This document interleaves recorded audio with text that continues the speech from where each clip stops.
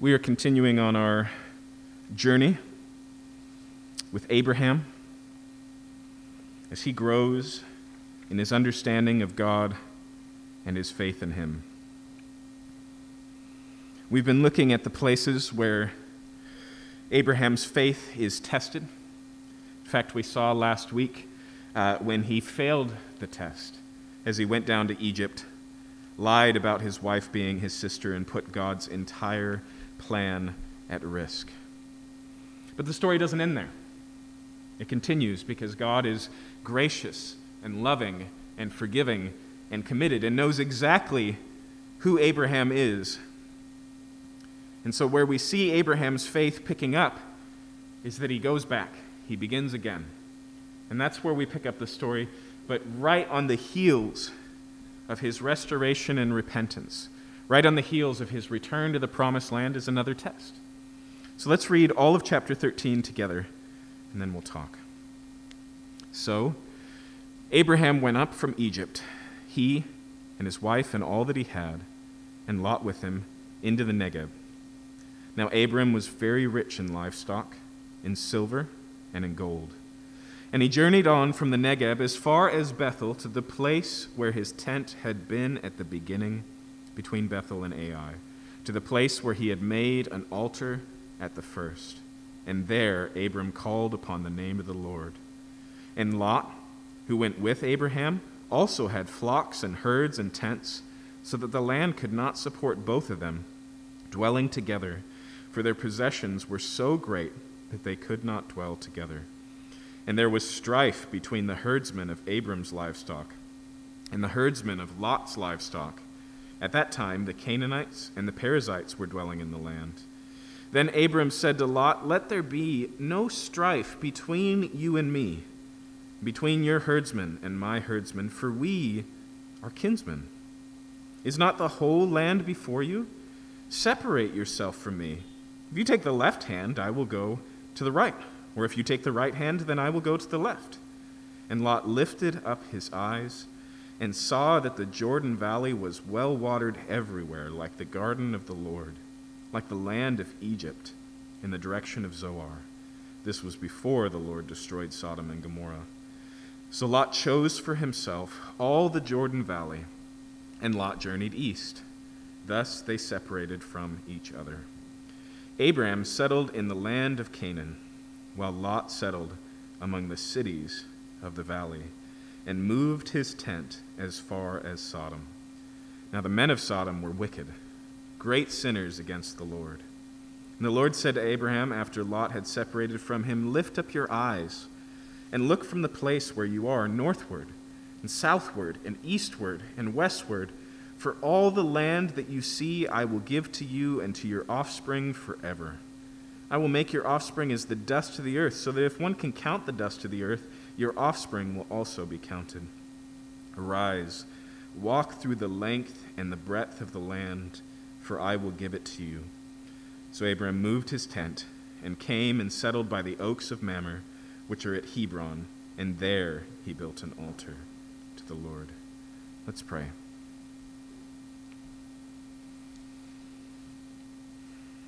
God, as your people, you've given us a different set of values.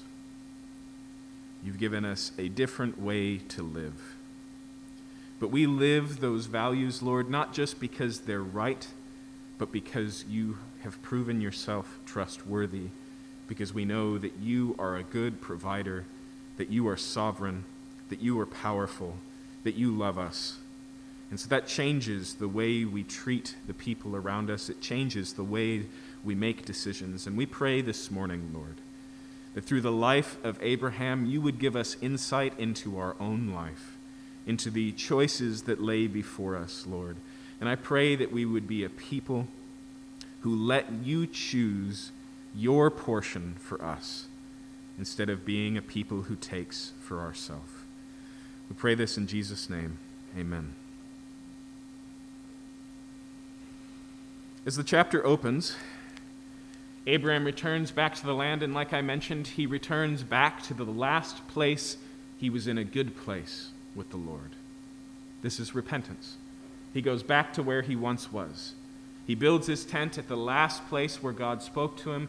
He goes back to the altar where he had worshiped God. And most importantly, he goes back to the land of promise.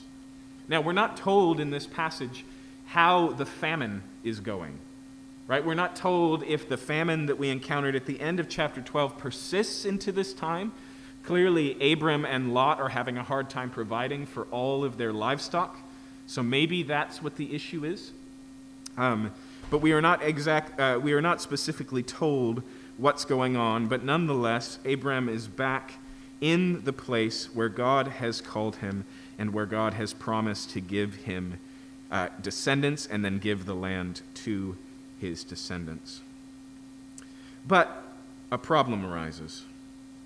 As we see here, Abram has a lot of people journeying with him, and with those people, a lot of livestock. In fact, he's a relatively wealthy individual. And his nephew, Lot, who traveled with him all the way from the beginning, is also a somewhat wealthy individual, and they're in a place where they're struggling to find enough to feed all of their livestock. And as it starts, it's not Abram and Lot who are fighting, it's all of their staff. It's all of their workers, the herdsmen, who are arguing and fighting for, first grazing rights and things like this. And it's causing conflict in the tent. It's causing stress. And so here is the test. Here's a place where Abraham's tested and challenged. But we don't really see anything in the circumstances happening except what we've talked about already. It seems like a relatively basic and normal happening. It's just fighting about resources. Right? Cattle ranchers to these days have arguments like this. Okay? When we talk about water resources and when we talk about these types of things, if you live with other people, you may argue about, how many baths your roommate takes because of the water bill. This is effectively the same issue. But at the same time, I want you to notice how different this issue is from the last issue. Okay? The last issue was a time of scarcity. Okay? It was a time of danger. But here, the problem is a problem of wealth. If Abraham didn't have so much, he wouldn't be in such a hard place, right? More cattle, more problems. That's the issue here, okay?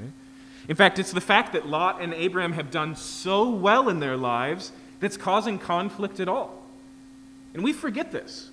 We assume money makes everything better, and that is just literally never true, okay? There are ways and means and provisions and resources that can help things. But it also brings its own problems. It also brings its own stresses. And I warn you that oftentimes when we pray that God would give us more, we don't realize what that often entails. And so the test here for Abraham has to do with relationships versus resources. It has to do with rights versus the promise God has given. The difficulty here is caused, again, by the fact that they are both wealthy, and so they're having a hard time coexisting. And so how do you solve that problem? Abraham's right. He says in verse 8, "Let there be no strife between you and me and between your herdsmen and my herdsmen, for we're kinsmen. Is not the whole land before you? Separate yourself from me." He says, look, we got to split up. We got to franchise. We got to break apart and give some distance so that there's room enough for the both of us. And he says, the land is big. The land is wide. Now, already I would suggest to you, we're seeing something significant in Abraham. First off, I want you to notice that the first thing he says is, let's not fight. I don't want there to be any strife between you and me. Now, that might seem obvious, but that's only because you're forgetting what it's like to be in a scarcity mindset. Right? When things are rough, the first thing that happens in our brains is a take care of yourself first. Right? We use the classic illustration that until I get in the boat, I can't reach out and pull anyone else into the boat. Right? I've got to stop drowning myself, and then I can help others.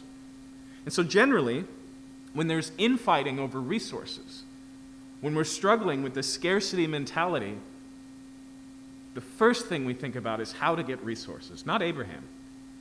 The first thing he thinks about is how to have a good relationship with my nephew.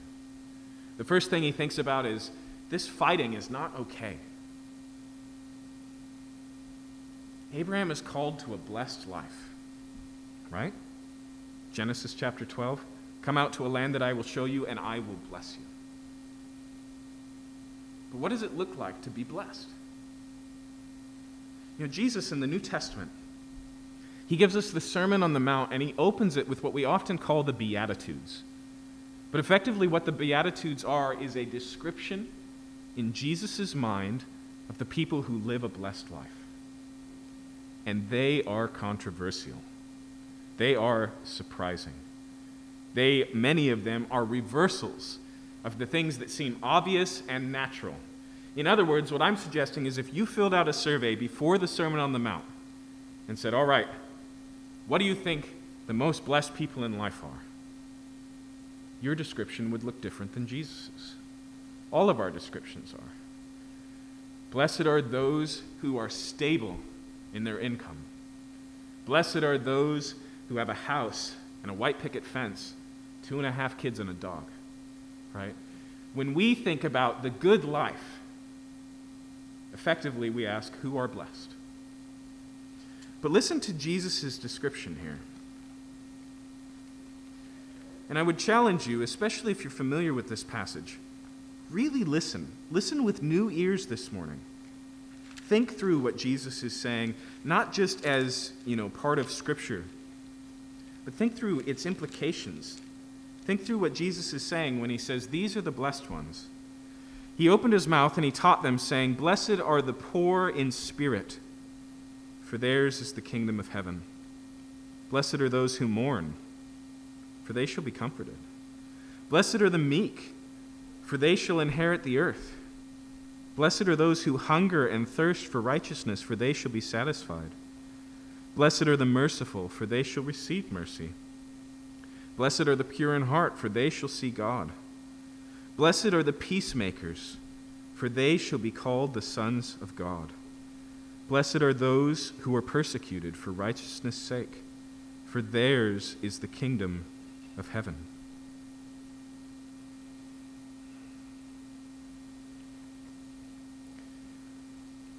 Why are these categories of people blessed? Why is it the poor and the hungry? Why is it the peacekeeper and the persecuted? In every case, it's followed by a future tense statement. Blessed are the hungry, for they shall be filled. Blessed are those who weep, because they shall be comforted. In other words, it's the same thing we've been talking about for weeks.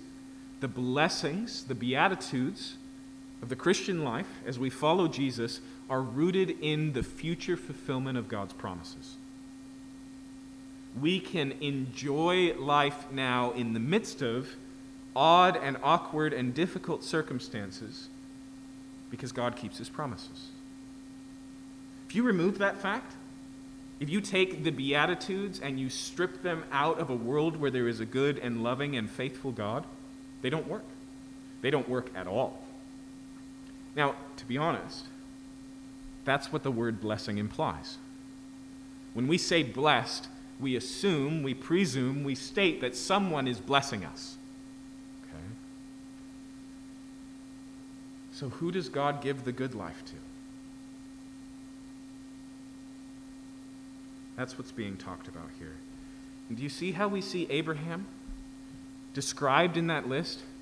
Blessed are the peacemakers. Now, I want to be clear here this morning because some of us are anti-conflict, and that makes us naturally peacekeepers. A peacekeeper is not the same thing as a peacemaker. Okay? A peacekeeper tries to quell conflict at any cost so that things are stasis. A peacemaker will stir up and make messy and fight to bring real peace. Okay? There's a difference. Peacemakers travel to conflict to disarm it, to destroy it, to bring true reconciliation. Peacekeepers flee from conflict to keep their lives quiet. But here, Abraham cares more about Lot and his relationship with Lot than the problem at hand. He cares more about his workers and Lot's workers getting along than he does about the resources. He is a peacemaker. But again, put yourself in Abraham's shoes and realize what's at stake here. And you go, big deal, they have to separate. But notice what happens next. Look at verse 9. He says, "Is not the whole land before you?" Even that shows that Abraham doesn't have a scarcity mindset, right? He says, there's plenty for us both. Almost always, scarcity is myopic, focused on one little area, especially in our relatively privileged American lives, when we're feeling like we've got to fight, like we've got to enter the rat race and make it work. Almost always, we've gone tunnel vision. And we're only seeing the one thing right in front of us. But more importantly, notice what he says. He says, if you take the left hand, then I will go to the right, or if you take the right hand, then I will go to the left. Do you see what he does here? He says, Lot, you choose. You make the choice. Now, there's a litany of reasons why this doesn't make any sense. For starters, remember that this is an ancient world context where age and genealogy creates a system, a hierarchy of honor. Lot is to respect, to honor, and to some degree even follow the marching orders of his older uncle Abraham. Okay? That's just the way the society works. Abraham is the patriarch of the family. He is the most important center of this whole group of people that he's living with. Every servant, every family member, their lives are oriented around the leadership, the decision-making, and the authority and power of Abram. And so what we would expect to happen here, what would be natural and normal, is for Abraham to go, look, here's what's going to happen. The child can't survive if the mother dies, right? More scarcity language. So to protect the mother, you guys need to go and fend for yourself, at least until times get better. But there's more than that. Not only that, but in this operation, Abraham is the senior partner. This isn't just an ancient societal way of viewing life, it's also an incredibly modern one. They are working together, they are traveling together. Why is Lot in Canaan? Because Abraham is. Okay? He's the senior partner of this arrangement. That comes with rights, responsibilities, but it also comes with a little bit of privilege. First pick. That's just what you would expect. And here's another one. Even when we look at this from a spiritual context, Abraham's decision, we kind of balk at him. We go, wait, why are they in the land of Canaan? Did God say, I will give to Lot and Abraham the land of Canaan? No. To be honest, commentators have never figured out why Lot tags along. In fact, sometimes they criticize Abraham because he's supposed to separate from his family and he brings his nephew. But no matter how you view this, it doesn't change the fact that the inheritance of the land, the property, it's Abraham's and not Lot's. And so Abraham could have understandably come in and said, look, the whole reason we're here is because God wants to give me this land. You have no part or portion here. Go your way. He could have said, look, God is interested in me and my family. He's prioritized us. He says he will bless me. He didn't say anything about blessing Lot. You need to go make your own way in life. In fact, isn't that almost hard to understand? Now that we've laid this on the table, don't you go, wait a minute. Why in the world is Abraham so open-handed? He's got all of the cards. In every category, he could have said, it should be me that makes first choice. So why does he say, Lot, make the choice? Blessed are the peacemakers, one. We see that in Abraham. But we also see blessed are the meek. I don't know if we really understand meekness as a culture. Okay? And the reason I say that is just, when was the last time you used that word? Like literally, when I think of the word meek, outside of the scriptures, I think of a mouse. And I don't know why, but just some small, helpless animal. Okay? Or maybe you think, scripture adjacent, of Jesus, meek and mild, right? Which seems to just mean that he never yelled. Okay? But here's what meekness actually is. Meekness is when you don't demand your rights. Meekness is when you don't take what you feel you deserve. Meekness isn't a limp wrist, but it is an open hand. Okay? Meekness doesn't say anything about your position in life, your power, or your authority, but it definitely says something about how you utilize all those things. I'll give you an example, a biblical one. David is identified as being the meekest man who ever lived. Where do we see David's meekness? God comes to David and he says, David, I'm done with Saul. Now you're king. He anoints him. He sends a prophet to anoint him and declares him king. And Saul, who's been prophetically deposed from the throne, is still sitting on the throne. And he chases David around the country trying to put him to death, trying to avoid the future. And twice, David gets the opportunity to kill Saul. Because Saul's not a good military general. He has nothing on David. And so David is just hiding, and even his hiding is better strategy than Saul's chasing. And so twice, he ends up in places where Saul is just completely vulnerable and he can take his life. And all of David's primary generals are going, David, this is a God-given opportunity. God wants you to be king. Saul is your enemy. He's the enemy of the king. And here he is, given into your hands. This is God's gift. And he says, I will not slay the Lord's anointed. He refuses to touch Saul. Have you ever thought about that phrase, I will not slay the Lord's anointed? Who is the Lord's anointed? David. But he does not use that as a justification for taking the life of Saul. That's God's problem, is effectively what David says. He'll take care of Saul. And this continues later in his life. One of David's sons, a man by the name of Absalom, decides he's tired of his dad being king and he'd make a better king. And so he rises up against his father in a big political charade, gets the people on his side. And David is at the palace, and Absalom crowns himself king. And David doesn't go, that's ridiculous, put him to death.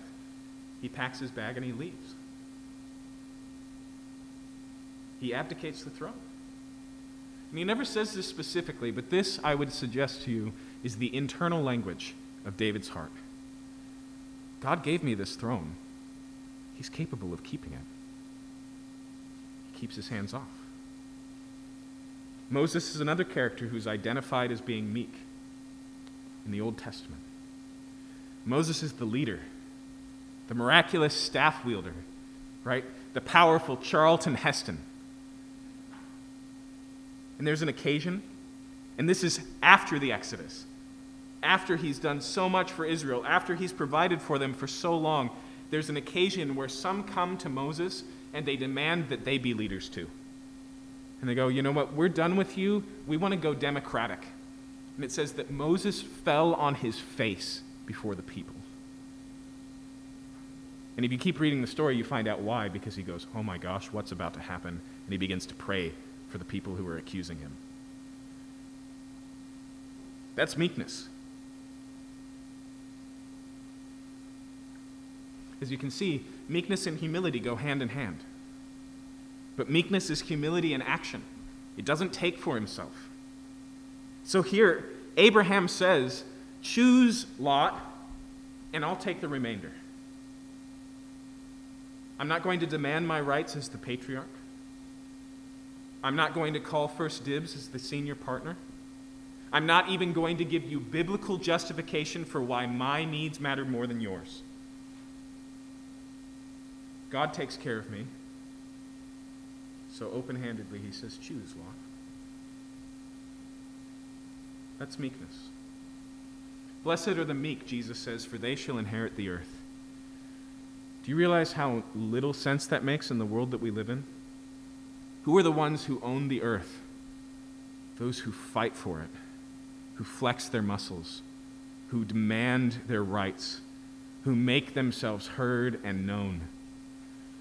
So how is it that the meek will inherit the earth? Because it is their inheritance, and it will not be taken, it will be given. The only reason Abraham operates out of character here, the only reason he's capable of rising above self-interest, the only reason Abraham here open-handedly takes this problem and seeks a solution, even if it's not the best for him, is because he has learned that God will provide for him, and he no longer needs to take care of himself.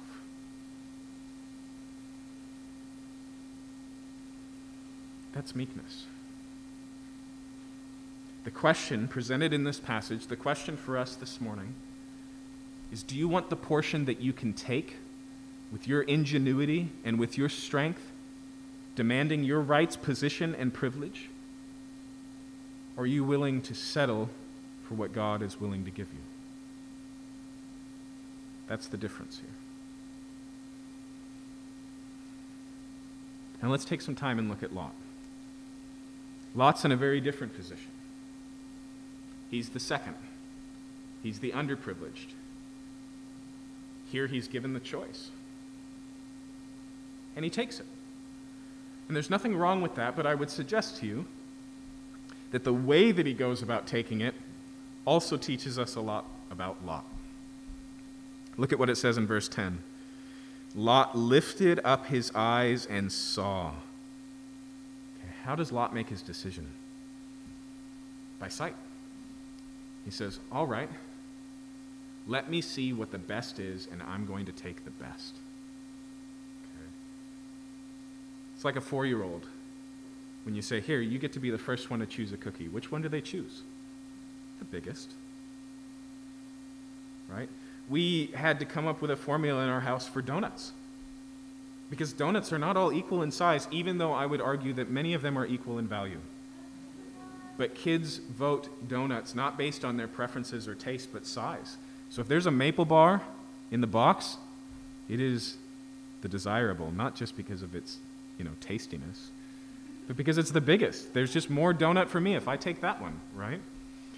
In fact, this is such a significant thing that some genius parent came up with a way to make sure that kids share. And here's what it is. Put this one in your back pocket. Use it on your coworkers. One person cuts and the other selects. And it's great because it leads to fairness. Because suddenly the first kid is like, all right, I want to be as equal as possible, so no matter what, I get an equal portion. Right? But why does that work? It only works because there's some, all-ruling being who rules over their lives and will make sure there's consequences if they don't keep the rules. But Abraham's not worried about the rules here. Lot, though, he lifts up his eyes and he says, what looks best to me? Abraham is secure in whatever comes his way because he knows that God provides for him. But Lot chooses for himself. In fact, look at that language. It says, he looked with his eyes and saw that the Jordan Valley was well watered everywhere, like the garden of the Lord, like the land of Egypt in the direction of Zoar. This was before the Lord destroyed Sodom and Gomorrah. Look at verse 11. So Lot chose for himself. Abraham seeks peace for everyone. Lot chooses for himself. Okay. But we also discover here that Lot's vision is faulty. Look at the description that's given as he looks across the valley of Jordan. Look at what it says again in verse 10. He says that it was well watered everywhere like the garden of the Lord. He looks at this land and he goes, this is a new Eden. Okay. Let me tell you very clearly, it's not. And not just because Sodom and Gomorrah is in that, it's because the way to Eden has been closed. It's because now we live in the land of the curse. Okay. Effectively, Lot looks out and he sees through rose-tinted glasses, and he sees a land that is perfect. He sees a return to the garden that doesn't require anyone else to save him, just Lot's choice. He sees paradise on earth. But as you've all learned, paradise on earth is like chasing rainbows. The closer you get to it, the further away the rainbow is. It's like chasing the horizon, and the horizon moves. And you go, all I need is this promotion, and then you get it, and you think, well, it wasn't this one, it must be the next promotion. Right? You chase, and you chase, and you chase. The second thing that we see about Lot's vision that's faulty, first he says it's like the garden of the Lord. Second, it's like the land of Egypt. And Lot has firsthand knowledge. He was just in Egypt. And whereas Canaan has been suffering from this famine, Egypt's getting along just fine because they have the Nile, right? They're not as dependent upon rain because they have this river that takes care of all their needs. And so he looks at the Jordan and he goes, this is as good as Egypt. But the problem with that, as we saw last week, Egypt should always, every time it's pronounced, like Frau Blucher, right, in Young Frankenstein, with lightning and the whinnying of horses. It's not a good place. Okay. When Israel compares God's provision in the wilderness to the land of Egypt, they aren't seeing rightly. They say, we want to go back to the flesh pots where there was plenty of meat stored in the pantry, if you will. We want to go back to the garlic and leeks. And they're completely forgetting what? They would be going back to slavery, to being in chains, to being owned by masters, to being worked to the bone, to being genocidally persecuted. Lot shows the same lack of sense here. He looks out and he judges, if you will, with the world's values. And then there's the last one, which we can't actually see here with Lot's eyes, but we're given commentary by our narrator. In the direction of Zoar, this was before the Lord destroyed Sodom and Gomorrah. Now that does two things. One, it tells us the land may look pretty great now, but it's not going to in a few years. Okay? It's giving us a little bit of foreshadowing. But the second thing it does is it shows that he makes the decision based on one circumstance, one piece of evidence, and he ignores all the rest. You know, in the early years of us being a church, we moved a lot. In the first 3 years, we were in 6 different locations. And so I learned what it's like to weigh a new location. And here's what I learned. You never do it well. Because what happens when you're looking for a new spot is all you see is how it lacks the cons of the old spot. And you go, oh, this will fix this problem. And we'll no longer have to deal with this. But what don't you see? You don't see the uniquely custom-fit problems that it comes with. He doesn't see Sodom and Gomorrah. He doesn't see it for what it is. But here's how Lot's life is going to play out.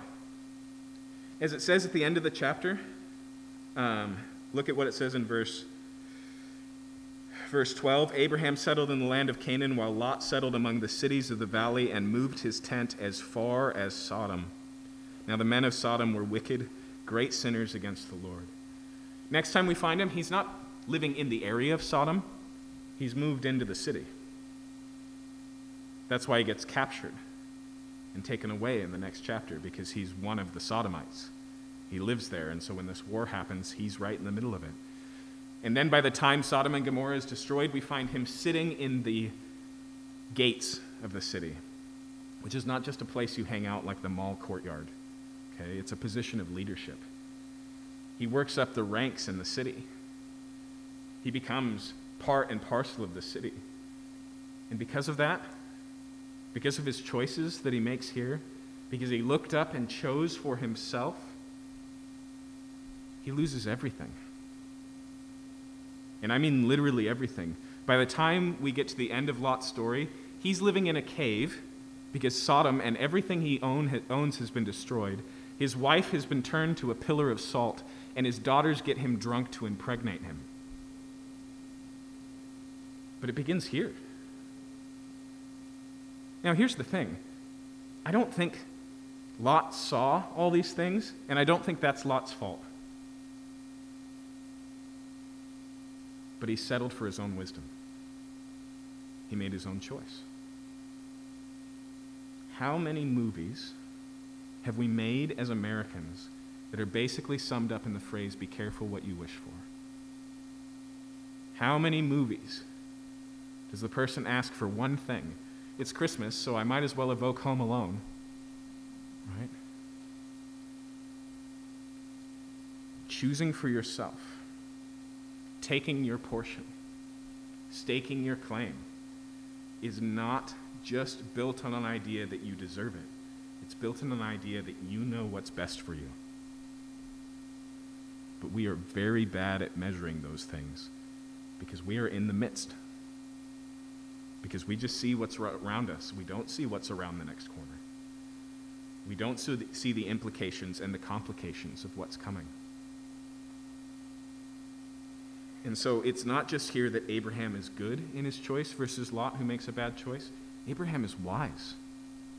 He's wise to let God make the decision. He's wise to let God make the call. And here, Lot is the epitome of foolishness because he chooses for himself.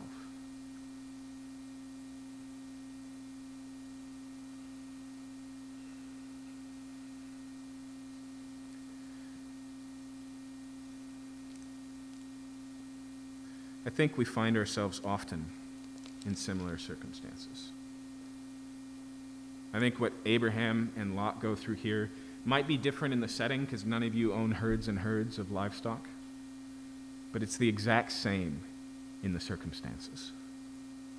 Scarcity, conflict with other people, rights, privileges, authority, power playing out, feeling the need to provide and take care for yourself, feeling the need to stake a claim in a homestead, trying to eke out your little corner. But if we are those who, according to the book of Hebrews, are like Abraham, who are looking for a city with solid foundations whose builder and maker is God, if God's promises and his character and his provision and his faithfulness and his wisdom, should I go on, and his goodness, if that enters into our decision making, it changes the way we make decisions. It changes us from people who have to put ourselves first so we can survive to those who can be generous. It changes us from a scarcity mentality to a lots of options mentality. It changes us from valuing resources to relationships. It changes us from needing to put ourselves first and be blessed and get the blessing and achieve the blessing, then be a blessing. And you can read that and you can go, I don't know about any of that. But as the story continues, the curtain is pulled back and we see the validity, the value, the wisdom, the goodness of Abraham's decision, because what happens next? Lot travels out. Abraham takes the leftovers. And God says, no. Look at verse 14. The Lord said to Abram after Lot had separated from him, lift up your eyes and look from the place where you are, northward and southward and eastward and westward. For all the land that you see, I will give to you and to your offspring forever. Lot lifted up his eyes. God told Abraham to lift his eyes. Lot looked with his own eyes. God says, look around you, Abraham. Everything that you see, I will give you. Lot chose for himself. And here God says, here's what I've chosen for you, Abraham. He says, look in every direction. Everything you can see, it's all yours. Now remember, we have to understand that with an asterisk. Because the only thing Abraham will ever own in the land of promise is a grave for him and his wife. That's it. He has to look with the eyes of faith. He has to look beyond things. He has to look with God as part of the equation. But then look, he's also given a command in verse 17. Arise, walk through the length and the breadth of the land, for I will give it to you. So Abraham moved his tent and came and settled by the oaks of Mamre, which are at Hebron, and there he built an altar to the Lord. For the rest of Abraham's days, this land of promise, not land of property, hasn't been given to it yet, but this land of promise begins to be this place that he walks the length of and the breadth of. He explores and he enjoys and he inhabits and he lives in. Just because these blessings are future doesn't mean that there's no enjoyment of them in the present. And that's true of the Beatitudes. Jesus isn't saying, "Blessed are those who mourn now, for they will be comforted." There's a comfort in knowing you will be comforted. There's a fulfillment now in your hunger and thirst for righteousness. Jesus is coming in the kingdom, but he has already come. The kingdom may not yet be consummated, fulfilled, completed, but it has been inaugurated. There are blessings for us now, and we are called, like Abraham, to walk and enjoy them, not just to sit and wait. Okay? Abraham here doesn't just, waiting on the side of a road because his car broke down. A truck pulls up and he says, "Hey, you want to ride?" And he goes, "No, that's okay. God will get me to Vegas," or wherever he's going. Right? He's not denying the things that are right in front of him. In fact, he walks them. He lives in them. He builds altars in them. He worships them. He knows them. He loves them. He enjoys them.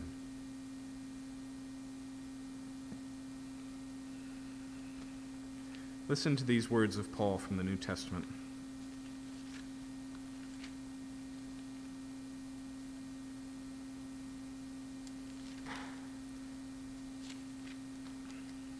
Here Paul is also talking about blessings, the way that we are blessed.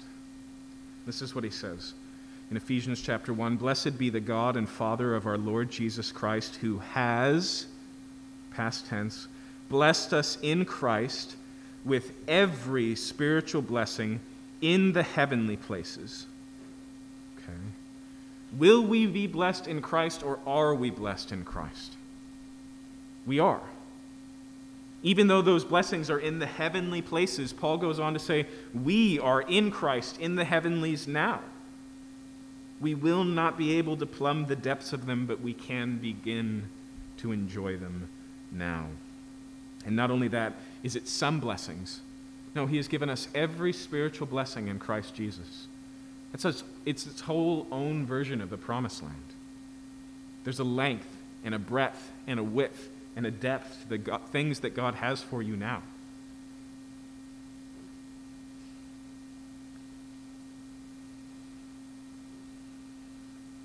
And again, they aren't for the taking.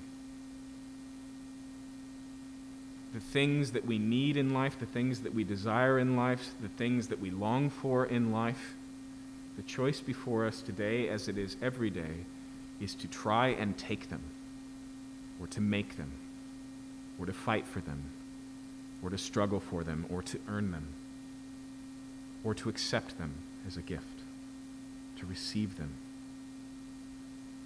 Now, it's one thing if you're not a Christian this morning, to not know that these abundant blessings are there to be enjoyed. It's one thing if you're not a Christian to not know that God would like to take care of you, provide for you, give you everything you need. But what a horrible thing when we as Christians forget that God is providing, when those provisions are made, when those plans are available, where God has the counsel that we need in our decisions, when he has a portion to give us, and we go, I'll choose for myself on this one. I'll take this one. God, thank you that you've given me eternal life. Now I'm going to try and make life for myself on earth.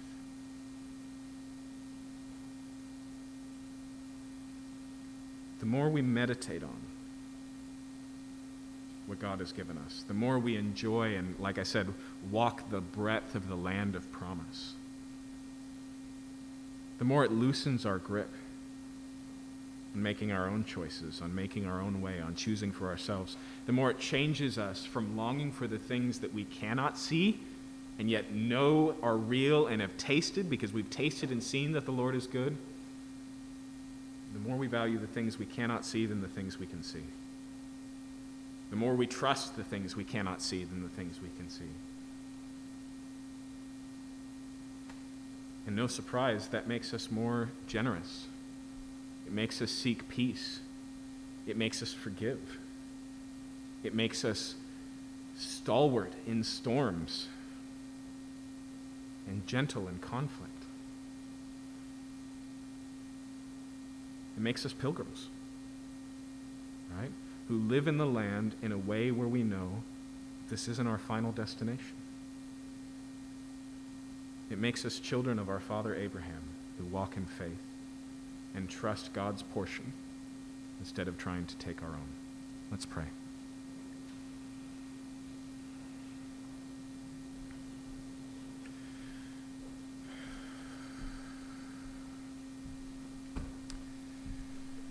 Father, I want to be real practical in my prayer this morning, Lord. I trust that right now in this room, there are choices. There are alternatives being presented. There are challenges and there are conflicts that need to be resolved. And that means there is the temptation to be the fixer, to demand our rights, to fight, to flex our muscles.